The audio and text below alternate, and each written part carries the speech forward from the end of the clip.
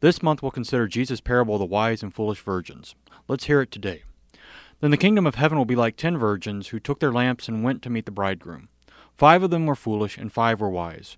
For when the foolish took their lamps, they took no oil with them, but the wise took flasks of oil with their lamps. As the bridegroom was delayed, they all became drowsy and slept. But at midnight there was a cry, "Here is the bridegroom! Come out to meet him!"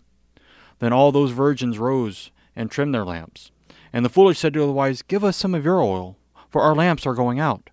But the wise answered, saying, "Since there will not be enough for us and for you, go rather to the dealers and buy for yourselves." And while they were going to buy, the bridegroom came. And those who were ready went with him to the marriage feast, and the door was shut.